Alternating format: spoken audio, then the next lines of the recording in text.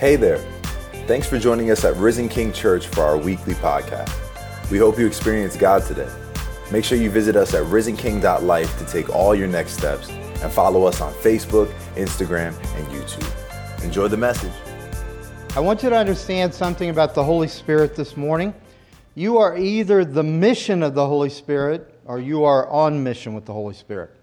There's no other place to be. Either you are the object of His mission so that you'll begin to understand and experience the fullness of God, or you are on mission with the Holy Spirit and He is imparting to you, or He is sharing with you God's fullness in your life and in your ministry. This thing's not functioning for me.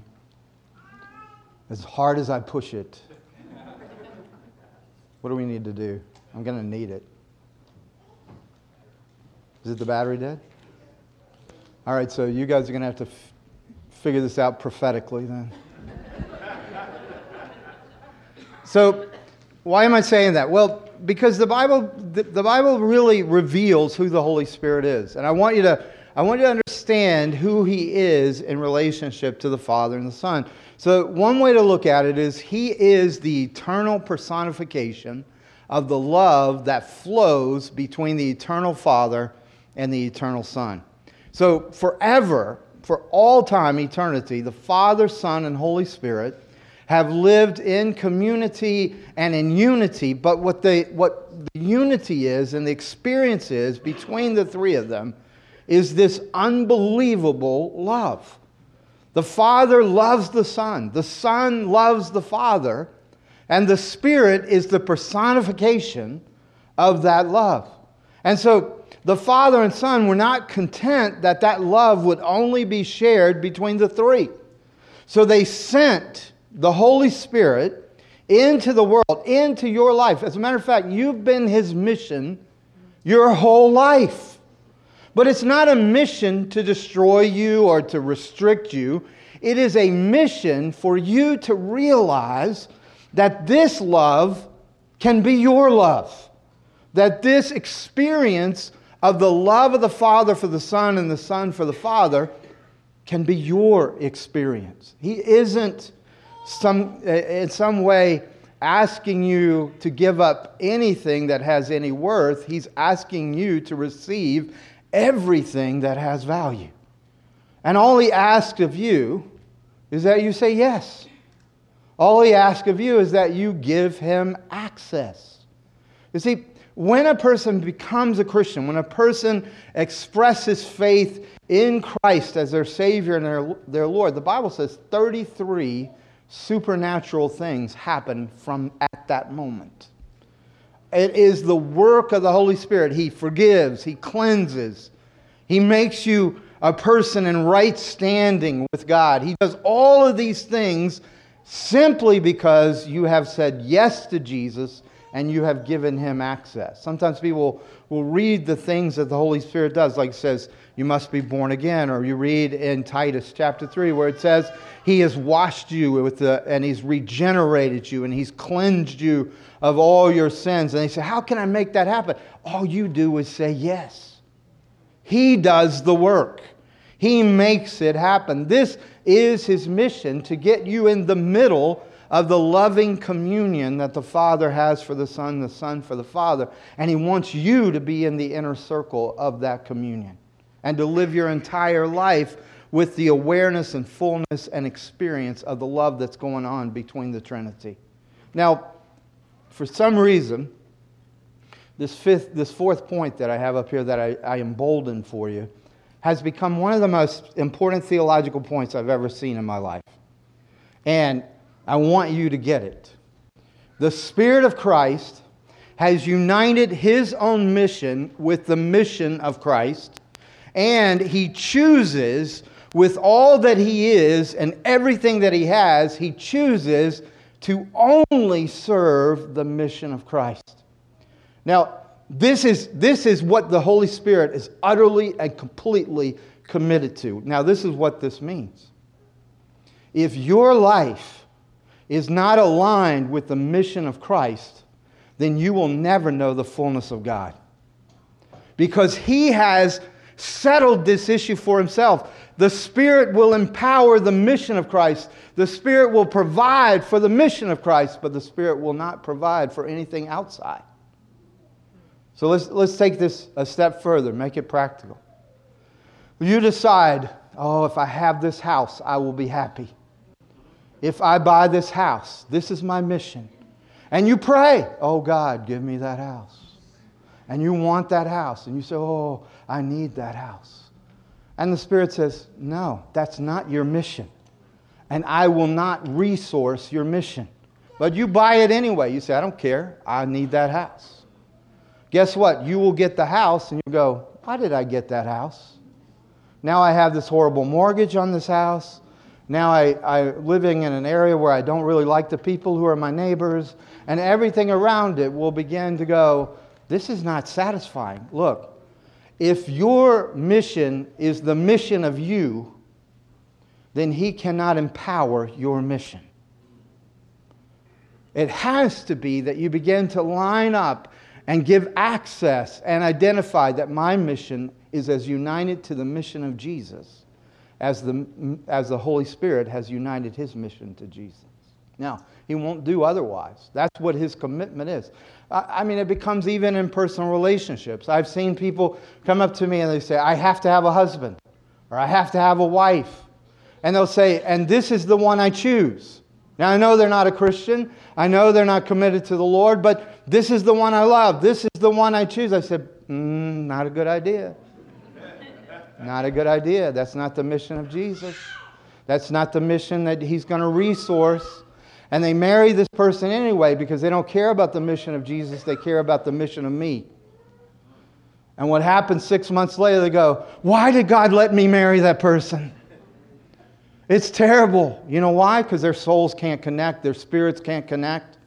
But you see, it's really because when your life is out of alignment with the mission of Jesus, then the Holy Spirit cannot empower your life.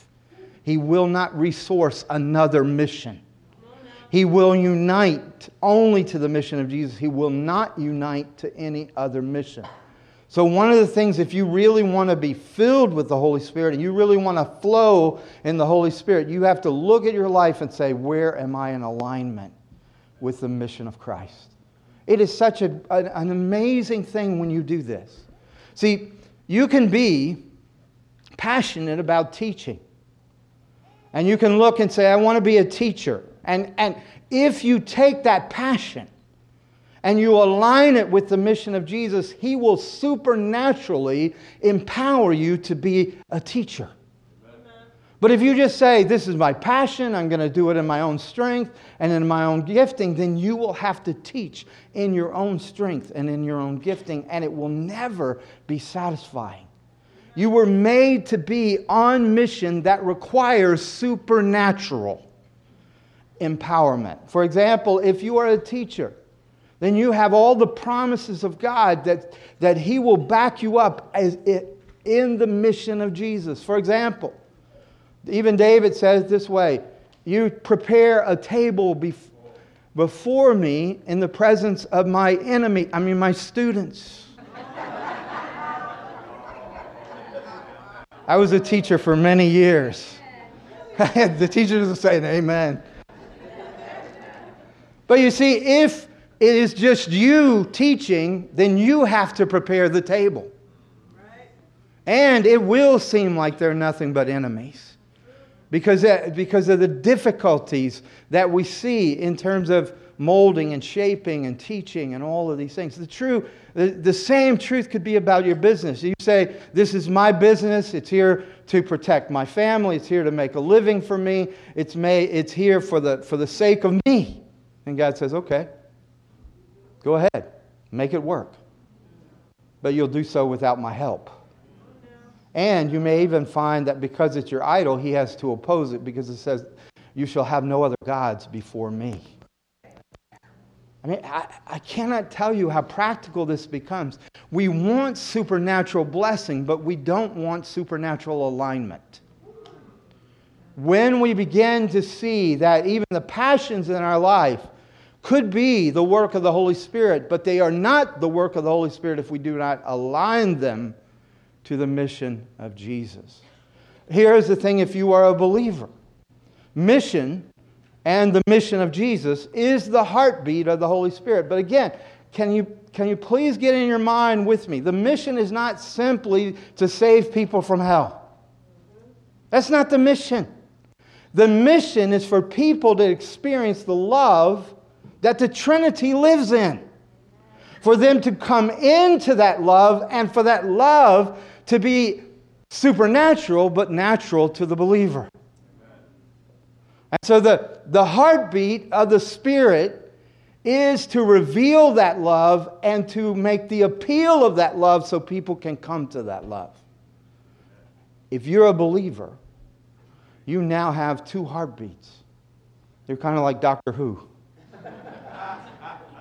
You got two heartbeats going on every single minute of every day of your life. It's your heartbeat and His heartbeat. And the question is, have you synced your heart to His? Because if not, you have irregular rhythms. Because here's the thing, He will not sync His heartbeat to yours. Because His is the heartbeat of God. His is the heartbeat of love. His is the heartbeat of peace and joy and strength and all of the things that your heart longs to beat for. So you will have to sync your heart to His because He will not sync His heart to yours. Do you see that picture? I think this is beautiful. I understand that it will cost you because you will have to let some things go and you will have to say yes to some things you haven't said yes to. But in order for that to happen, you have to see what I'm showing you as clearly as I can. It is entering into the Trinitarian love. You will not lack for this. You will flourish in this. Well, what is supposed to happen is that same Trinitarian love, that love that's going on in the circle of three, is now supposed to be a love that goes on in a circle local. There is a worldwide church, and the Church of Jesus Christ is reaching every tongue, every tribe, every nation. There are some ways where the work of the Holy Spirit is now much more powerful in other countries than the United States.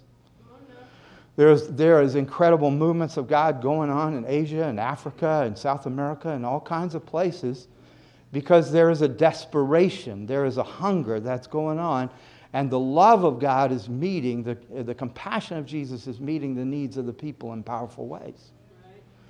But it was always supposed to be this way. You see, it wasn't supposed to be that we're just an organized, fraternal meeting of the Lions or the Bears or the Packers or something. I don't know. It was always supposed to be that the local church that Jesus loves and that the Spirit empowers is a church that begins to reflect and live in and encounter the same love that the Father has for the Son for the Father. It's not that there aren't programs. It's not that there aren't activities, but the activities are not primary. The primary is that when the local church comes together, you having so experienced that love in your heart, having been baptized in the love of God, that you then bring your baptism into community. I bring mine. We gather together and a fire of God's love begins to form and warm our hearts because we are together. This is the church that Jesus has longed to bring into every single community. It's not that there won't be organization. It's not that there won't be activity. But primarily, there's the fire of the love of God in our midst. And a love that is so very similar to, if not drawn from, the very love the Father has for the Son for the Father. So when we unite with that love, we're uniting with the mission of Jesus, not just to share that love with each other and have a genuine experience of that love, but then we begin to get as hungry for others to have that love as the Spirit is hungry for that love, as Jesus Himself is hungry. I mean, think about this. For all eternity, the Father and Son and Holy Spirit have lived in this perfect love. But to them it wasn't perfect enough unless you join it. unless you're a part of it. Think about this once more with me. What did Jesus have after the cross that he didn't have before the cross? And the Hebrews says he went to the cross for the joy that he was going to have. So what he had after the cross that he didn't have before the cross was you.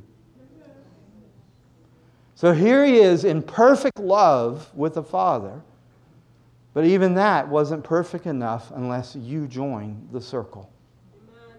So the church, the real church locally, is the church that has joined our love to his love, and who begin to recognize that the reason we exist is in a way that we become a theater in which Spirit-empowered speech and Spirit-empowered actions are put on display. So that the reality of the love that the Father and Son and Spirit share becomes a reality in us, and we are publicly displaying by our words and by our actions that the love of the Father exists here in this church. That's the fire of the church. It's lovely when things are organized. It's lovely when they're done well. But if there is no fire, there's no reason for us to exist. Now, I think all that I'm sharing with you is an invitation by the Holy Spirit for us to step into what will be and what's becoming more and more a spiritual void in our area. I believe that God is asking not just for me or the leadership to say we are aligning our lives with the mission of the Holy Spirit. I think the Lord is asking every single one of you who are here today. I think today you're here because you're intersecting with the will of God for your life. And that he is calling you to so experience his love and so experience his power that your words and your actions begin to reflect that you are Spirit-filled, that you are Spirit-equipped, and that you are united in your life, the way the Spirit is, you are united in your life to the mission of Jesus. Now, you cannot live in this area, you can't even live in your own family and not see the needs. There's dysfunction all around us. There's all kind of trouble in people that we love and care for. And here's what I've learned. You're just as broken as they are. And when you try to fix them, you make it worse. Because you are a terrible Savior. I mean, you think if I just say this will make it all better, and it gets a whole lot worse and escalates it. Or you say, I'm not going to say anything, I'm just going to let it happen, but inside you're dying because you see how hard it is for them or how bad it is for them, and you can't do anything about it. Here's the thing. If we live as a people with sympathy, if we live as a people who have an understanding and awareness and have a passion about how hard other people's lives are, we will either become cynics or skeptics, or we will so enable and be so codependent and so in the muck ourselves that we won't be helped. We'll actually be dragged down with it. What this is talking about is that you don't need to be the Savior. What this is talking about is those needs are a reality.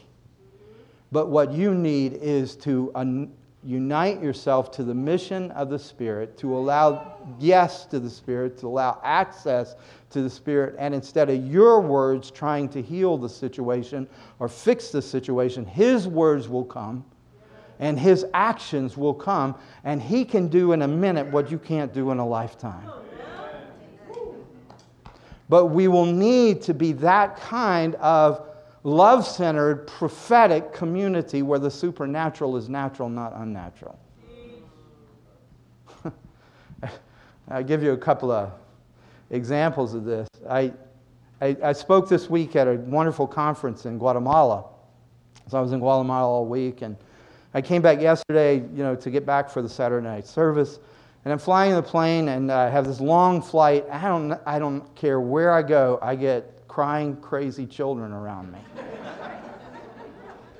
And so I'm sitting next to this little mom, real small little mom, and this cute little brat of a kid. And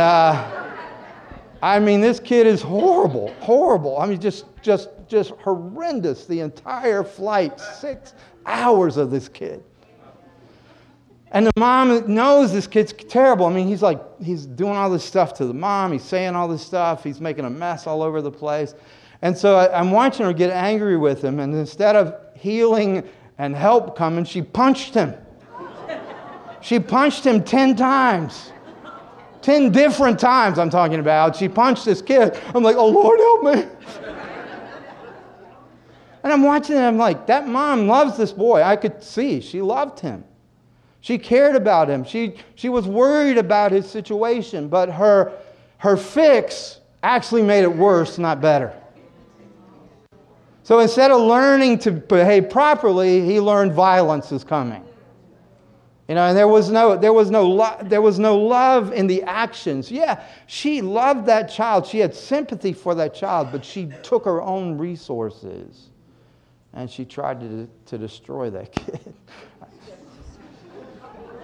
I was thinking the same, actually, but I was like, oh, why do you have to sit by me? Oh, golly. I mean, it's just so, it's so illustrative. We have these problems. We want to fix them, but the way we fix them actually not only makes problems for today, but problems for tomorrow. And what we need, whether it's a parent of a lovely child or whether it's dealing with your friends or your work or whatever it is you need solutions that come from heaven. That will only happen if you give the Spirit access. And a lot of us are very afraid of this. We're afraid of the fire of God's love. We're afraid of the supernatural. One day, many years ago, we were asked to come and pray over a church. It was a declining church. It was down to 12 people. And they had a sanctuary. It wasn't very big. And so we went to the sanctuary just to pray, to praise, to listen to the Lord for this church. And one of the intercessors was praying at the pulpit. They had a pulpit. He was praying at the pulpit and reached into the pulpit and found a fire extinguisher. And the intercessor said, the Lord is speaking through this. Because every time the fire of God starts in this church, in the pulpit, there's a fire extinguisher to make sure that no fire, actually the fire of God, ever happens. Now, it may look like they're going after literal fire, but really and truly, this is about not having any fire. And then we looked around, they actually had 4 more fire extinguishers in a room half the size. So they had 5 fire extinguishers, and the Lord spoke to us and said, this church was really afraid of fire. See, there are a lot of people who are afraid of this kind of love. They're afraid of this kind of access. They're afraid of this kind of directness of the Spirit working in our midst. They're afraid that there will be a false fire, a counterfeit fire. See, but the problem is, if you're so afraid, you have no fire. One of my friends was asked to go speak on the Holy Spirit. And the pastor said, make sure that everything you bring is genuine. We don't want any of this counterfeit stuff. And my friend says, you already have the counterfeit. And he was upset. He said, what do you mean? Well, you have a spirit of control. And so the spirit of control will always keep the Spirit from moving in your midst. So you already have the counterfeit, or you're willing to let the counterfeit go. And to this day, I don't believe that particular person has let the counterfeit go. Look, there is danger here. There is danger, but we were always supposed to be a dangerous church. You're supposed to be dangerous to the spirit of darkness. You're supposed to be dangerous to the kingdom of darkness. They should fear you far more than you ever fear them. So there has to be a little risk here, a little danger, all right? Because what we need is the real fire of the love of God that flows from the throne. That's why we need these continuous encounters with the Holy Spirit. Not just one time and, I got baptized in the Spirit back in 1945 and it's pretty much held with me for all those years kind of thing. No, come on. It has to be continuous, even like manna had to be eaten every day. It has to be gathered every day. Be filled, keep on being filled is what the Scripture says. But why is that so important? Well, because, you see, empowering encounters with the Holy Spirit will then manifest in power in what the Bible calls prophetic activity. Now, what I mean by prophetic activity is not so much future telling. That might happen, but that's not the primary basis of the prophetic in the New Testament. The primary basis is so that when you speak, you're speaking on behalf of God. Because you've heard from God, you speak for God. Because you know what God is asking you to do, you do what He asks. And as you do that, you will see what God can do instead of what you do. I was given a task one time of going to a country in Africa and leading a prayer summit for 400 pastors. And as I was leaving, someone told me this: make sure you don't talk about sexual immorality to the pastors.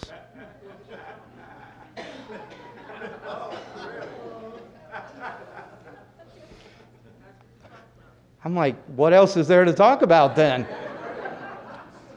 Because if that's the open door that Satan has, then it doesn't matter what else we talk about.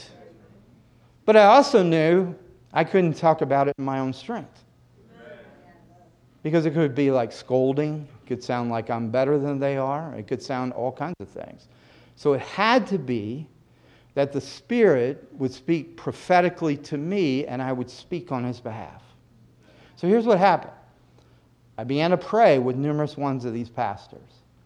And the Spirit would give me clarity about what the basis of their immorality was. Not the immorality was the symptom.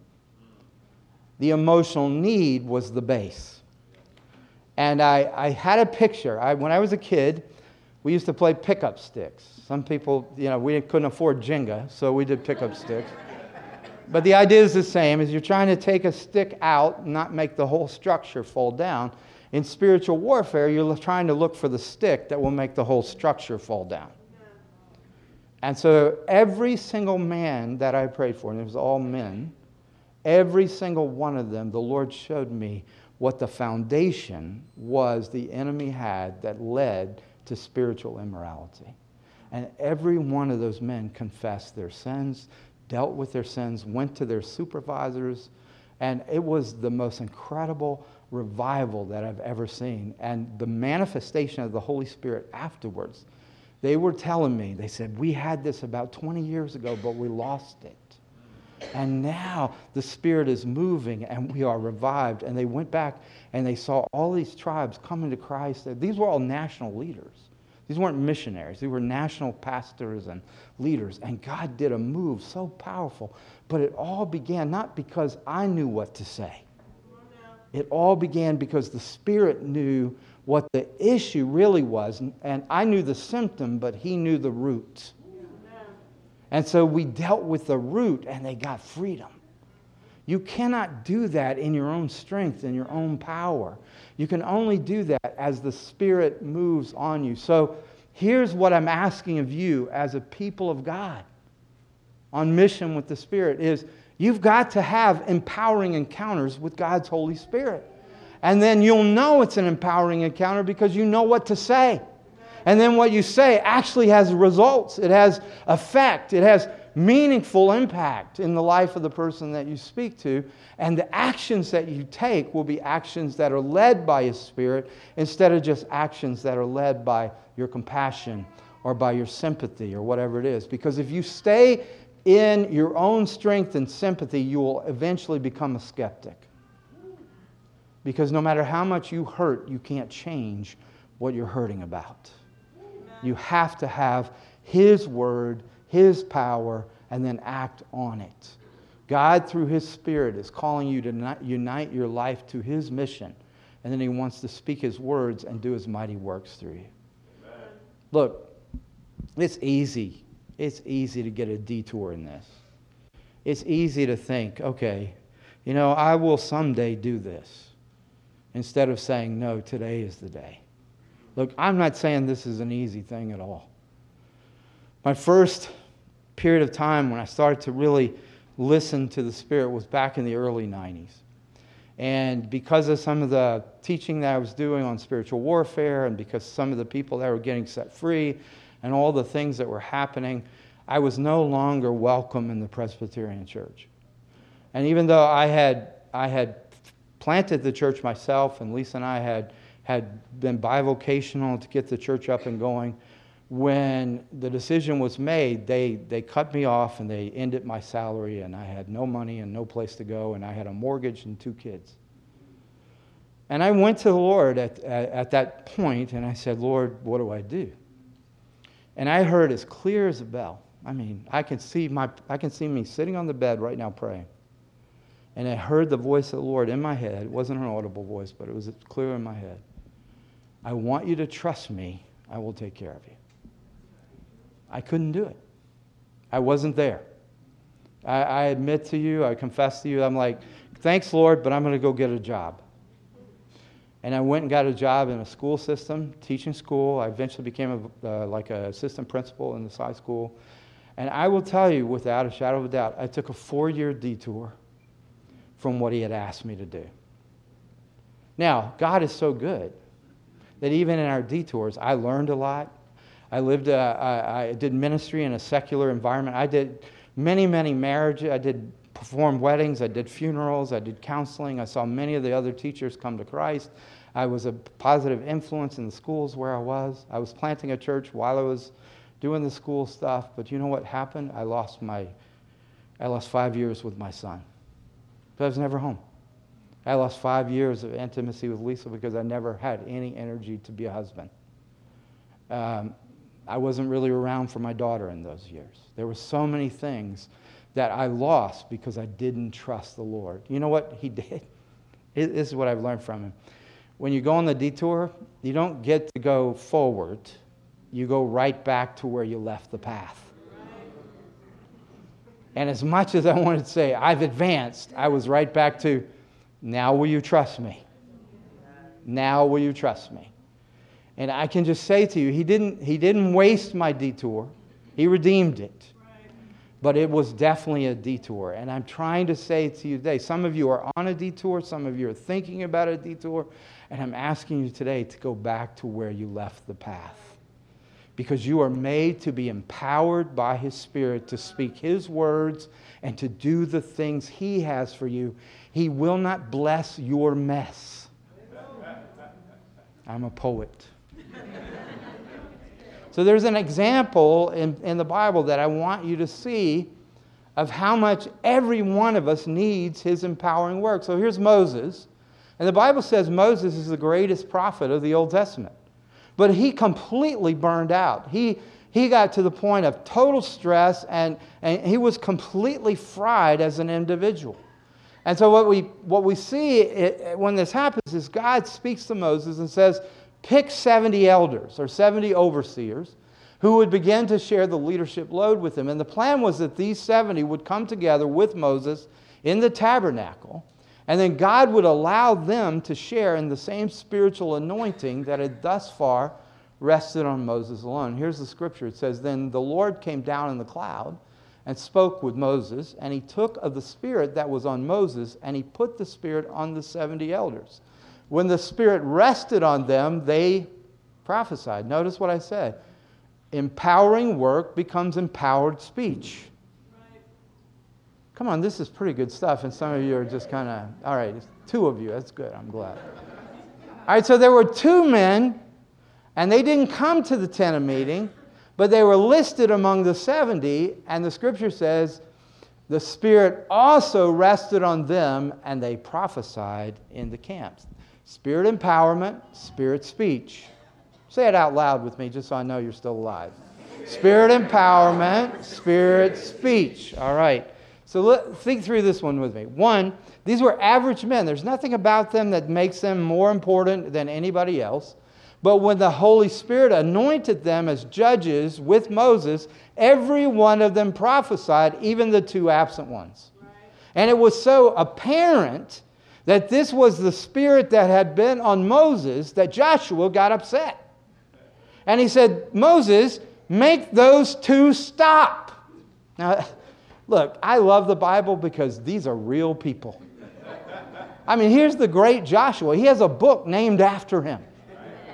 All right? And yet, he is jealous because Moses is losing his popularity, his place, and now having to share it with 70 others, and 2 of them who can't even show up to church. You know? And so he's upset. Now, he seems like he's upset for Moses. I think he's upset for Joshua. Because if Moses isn't so lifted up, then Joshua isn't so lifted up. Because Joshua is the mentee to the mentor, and he's got the borrowed glory of the leader, and now the leader is sharing his power with 70 other people. And then Moses is provoked by Joshua's words, and we get the will of God spoken by Moses. He says, I wish that all the Lord's people were prophets. Now, this may scare you, but he's speaking about you. He's speaking about you. The Bible says if you're a believer, you have the Holy Spirit in greater measure than Moses did. But even more than that, and I wish I could get you to be as excited about this as I am. Because theologically, this just blows my mind. Somehow the Spirit grew. Somehow the Spirit developed. I don't get that exactly. But the Holy Spirit that Moses received had not yet incarnated Christ. The Holy Spirit that Moses received had not yet empowered Christ for miracles, signs, and wonders and perfect obedient living. That Holy Spirit that empowered Moses had not empowered Jesus to go to the cross, nor had he put all the sin of the world on Jesus yet on the cross, nor did he raise him from the dead even after he had been on the cross, nor is that the Spirit who ascended into heaven with Jesus and then was sent back to earth at Pentecost. You have that Spirit. Moses never had that Spirit. You don't have a lesser Spirit. You have a greater Spirit than Moses had. You have the same Spirit that did all that for Jesus in Jesus, because Jesus did his entire ministry as a Spirit-filled human, not as the fully Son of God that he is. He did it as a fully equipped, Spirit-filled human being. And he said, the things I do, you will do, and greater things than these. So I say this often. I know it's probably too much, but if you are the most vile person in this room, which I'm looking around, or you're the most sinful in this room, or you're the most, you're the weakest in this room, or whatever it might be, the only thing that matters is your union to the Spirit who raised Jesus from the dead. Because all of us are broken. All of us are bankrupt. Spirit doesn't look for good people. Spirit looks for broken people. And he's asking that you would learn to think, speak, and act prophetically. And why is that important? Well, because from the beginning of your life in Christ, it was supernatural. The Spirit comes upon you all through your Christian life so that you can act and speak for God. But it begins right at the beginning. This is why Christianity cannot simply be a morality, a behavior modification, or any such thing, is because you are birthed prophetically. You are supernaturally given status. You are born of God prophetically. You are given a new identity that is prophetically spoken to you in your new birth. And your status is immediately supernaturally guaranteed and legally taken care of. The Spirit of God comes on every child of God, and the result is that they cry out. In Galatians, it says, here is the experience within you when you said yes to Jesus, when you say, yes, I will give you access into my life for your forgiveness, for your love, for your presence. When you say yes and give him access, then the Galatians says the Spirit of adoption comes in to your life, and the Spirit cries, Abba, Father, for you. You are prophetically made a child. Amen. But in Romans 8, it says you also respond prophetically. So the beginning of the spiritual life is a prophetic beginning. Look at it says, for all who are led by the Spirit of God are sons of God. You did not receive the spirit of slavery to fall back into fear. Now, I want to make this is incredibly practical if you'll stay with me on this. Every human being wants self-esteem. Self-esteem is one of the most important needs that everybody has. But the issue is all of us are insecure. And insecurity at its root is fear. So here it's saying that even those who seem to have self-esteem actually are just covering up their insecurity, because what's behind the fear in their life is a spirit of slavery. It's not mere psychology, it's spiritual. There is a spirit of slavery that produces fear, that makes you insecure, makes you wonder, am I pretty enough? Am I handsome enough? Am I strong enough? Am I rich enough? Am I gifted enough? Will I be enough? And the truth is, even if you start answering yes to those questions, life can hit you in such ways that the no comes just as quick. And here it says that this is a spiritual issue, not just a psychological issue. It's not merely a relationship issue, but the relationship that changes everything. It says, you have received the spirit of adoption as sons. In other words, He prophetically cries in your spirit, you are a child who can say, the Father of the Lord Jesus Christ is my Father. So He comes in and He supernaturally gives you a status that cannot be changed, an esteem that nobody in the world can give you. And then He says prophetically, this is your identity. And then you see, your first reaction as a new child of God is also a prophetic reaction. Your spirit cries, look, it says, by whom we cry. It's not just His Spirit speaking prophetically, but now your spirit is speaking prophetically. You're saying He's my Father. You're saying He's Daddy. And do you understand how counterintuitive that is? You are now, by the birthing of the Holy Spirit, by the prophetic work of the Holy Spirit, whether you now quietly or dramatically have realized, the realization is a prophetic realization. I'm a child of God. It's a prophetic realization. Why are we so afraid of the prophetic when we are birthed in the prophetic?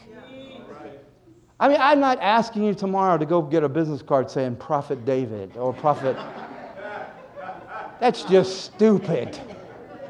I'm asking you to live in it. You don't need a title. People come, I'm a prophet. I'm like, get away from me. Prove it. You know, it's not a position. Hardly anybody pays prophets anything, okay? But you want to live in it.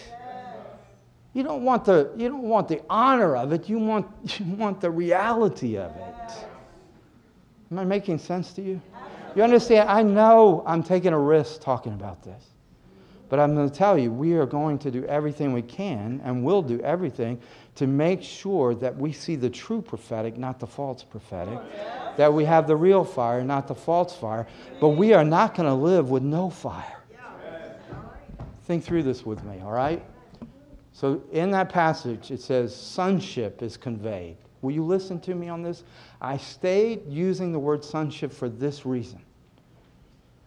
When you come to Jesus Christ, whether you are male or female, whether you are rich or poor, whether you come from one culture or another, one race or another, it does not matter. Your status is now established that you are the same status as the very Son of God.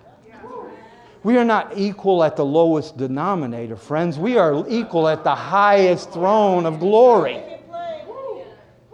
Whether you are a male or a female, you have all the rights and privileges, all the identity and status as the firstborn son of God. So I leave it at sonship, not because I'm trying to exclude any body from this, but so that you will know you have now been included at the highest status that can possibly be given to you, which is the status of union with Christ. So therefore, the way we treat one another should be so radically different. I mean, when you see someone who is in Christ, you go, you are as righteous as Christ. You are as loved as Christ. You are as important as Christ. And when we mistreat one another, we're mistreating ourselves. Because when I can't love you and honor you and lift you up, it's because I don't have the love or the honor to lift myself up. And I'm trying to take it from you to get it from me. But when I get this, I've been prophetically birthed as a child of God. I have been given a status. Think about this with me. Adoption is amazing. Adoption means the status cannot be reversed. Adoption is amazing because it means you chose these children. They didn't just come to you. You knew exactly what you were getting into when you adopted them. And you gave them everything you are, and everything you have is now theirs. And then it's confirmed. You see, it's not just you deciding, I'm going to be a little better person. It's you confirming and saying, the Father of my Lord Jesus Christ is my Father. Yes. And the reason that's so important that you get that is because that's not intuitive that you would say that. Right? Because there's nothing in your life that says, man, I look like God. But when the Spirit does this, He changes your DNA. So that Christ is being formed in you. Hallelujah. Your spiritual DNA is now eternally linked with the Father's DNA. So much so that Peter says we have become partakers of the divine nature. Amen. Why am I pushing this so hard? I said, because if you began this way, if your whole relationship with God began prophetically, then why shouldn't it flow prophetically for every day of your life? The Spirit He has given you is not a mute spirit. He is a talking, acting, living Spirit. He communicates. As a matter of fact, I want you to remember today that every single minute of every day, His heartbeat is beating in you. You need to sync your heartbeat to His. That's where life and joy and peace and purpose and fulfillment are found. There will be no fullness without fulfillment of your heart beating after His heart. And the Spirit of Christ beats after the mission of Christ. So will you stand with me? There's two things I'd like for you to do as we close.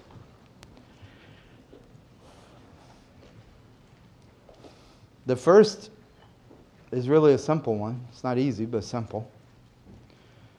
You started this relationship with yes and giving Him access. Wherever you are in the journey, you're here today because He's saying, will you give me your yes and will you give me access? Because I know this about you, and it's not that hard to see. The fullness of the love that the Son and the Father share is not fully realized in you yet. So the Spirit still has a mission within you to form you in such a way that He can fill you with the same love that fills the Son and the Father. But you have to give Him access. If you're not giving Him access, then you're only allowing the love to trickle in when it could gush in. Out of your belly will flow rivers of living water. That's who you were made to be. But you have to say yes. It's not you doing, it's you receiving. I mean, if you want a little bit of a rhyme there, it's not achieved, it's received. The second thing is there really may be some places where you've tried to get God on mission with you. Or you just have forgotten about it and you're doing your work, you're doing your job, you're surviving, you're paying your bills, you're doing whatever you're doing, but you're not thinking in terms of how you are here to be united to the mission of Jesus. And you're not looking at your job or your family or whatever it is and saying, I can hear from God for this. Because He has a plan, He has a purpose for this. So I'm asking you, anywhere that you're out of alignment, would you be willing to, one, offer it to God and ask Him what to do with it? If you've been on a detour, like I was, it may be time to come home. Come back to the union. Come back to the path. So would you, just as practice, it may not be where you're at yet, but would you say these prayer words with me? Holy Spirit, I give you my yes. Empower my words. Empower my actions.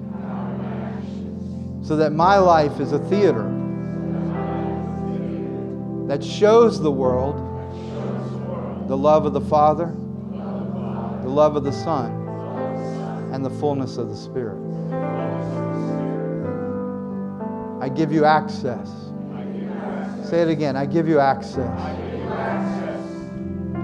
Wherever I am not united, wherever our hearts are not in sync, I give you access.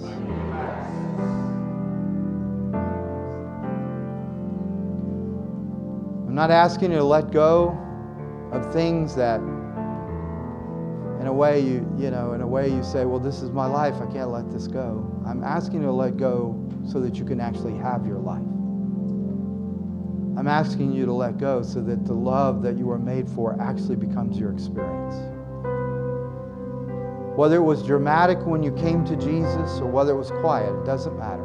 It was prophetic. His Spirit cried prophetically in your spirit. And then your spirit in response cried prophetically to the Father, you're my daddy. The Father of the Lord Jesus Christ is my Father. Don't let that be the only experience that you have for the rest of your life. That's the beginning of us, of you being a part of a prophetic community. Friends, the vision I have today is that we will be a place where all of these people who are moved by the Spirit will come together, and it will be a reality of the love of the Trinity in our midst. Every culture, every race, every tribe, every tongue coming because they're drawn to the fire of His love. I think this whole area of New York needs this. I think New Jersey needs this. We don't just need to be slick and professional. We need that experience of His love. And then we want everybody we know to experience it. So as you leave today, are you the mission or are you on mission with the Holy Spirit? I seal this now in Jesus' name. Amen. Thanks for being here.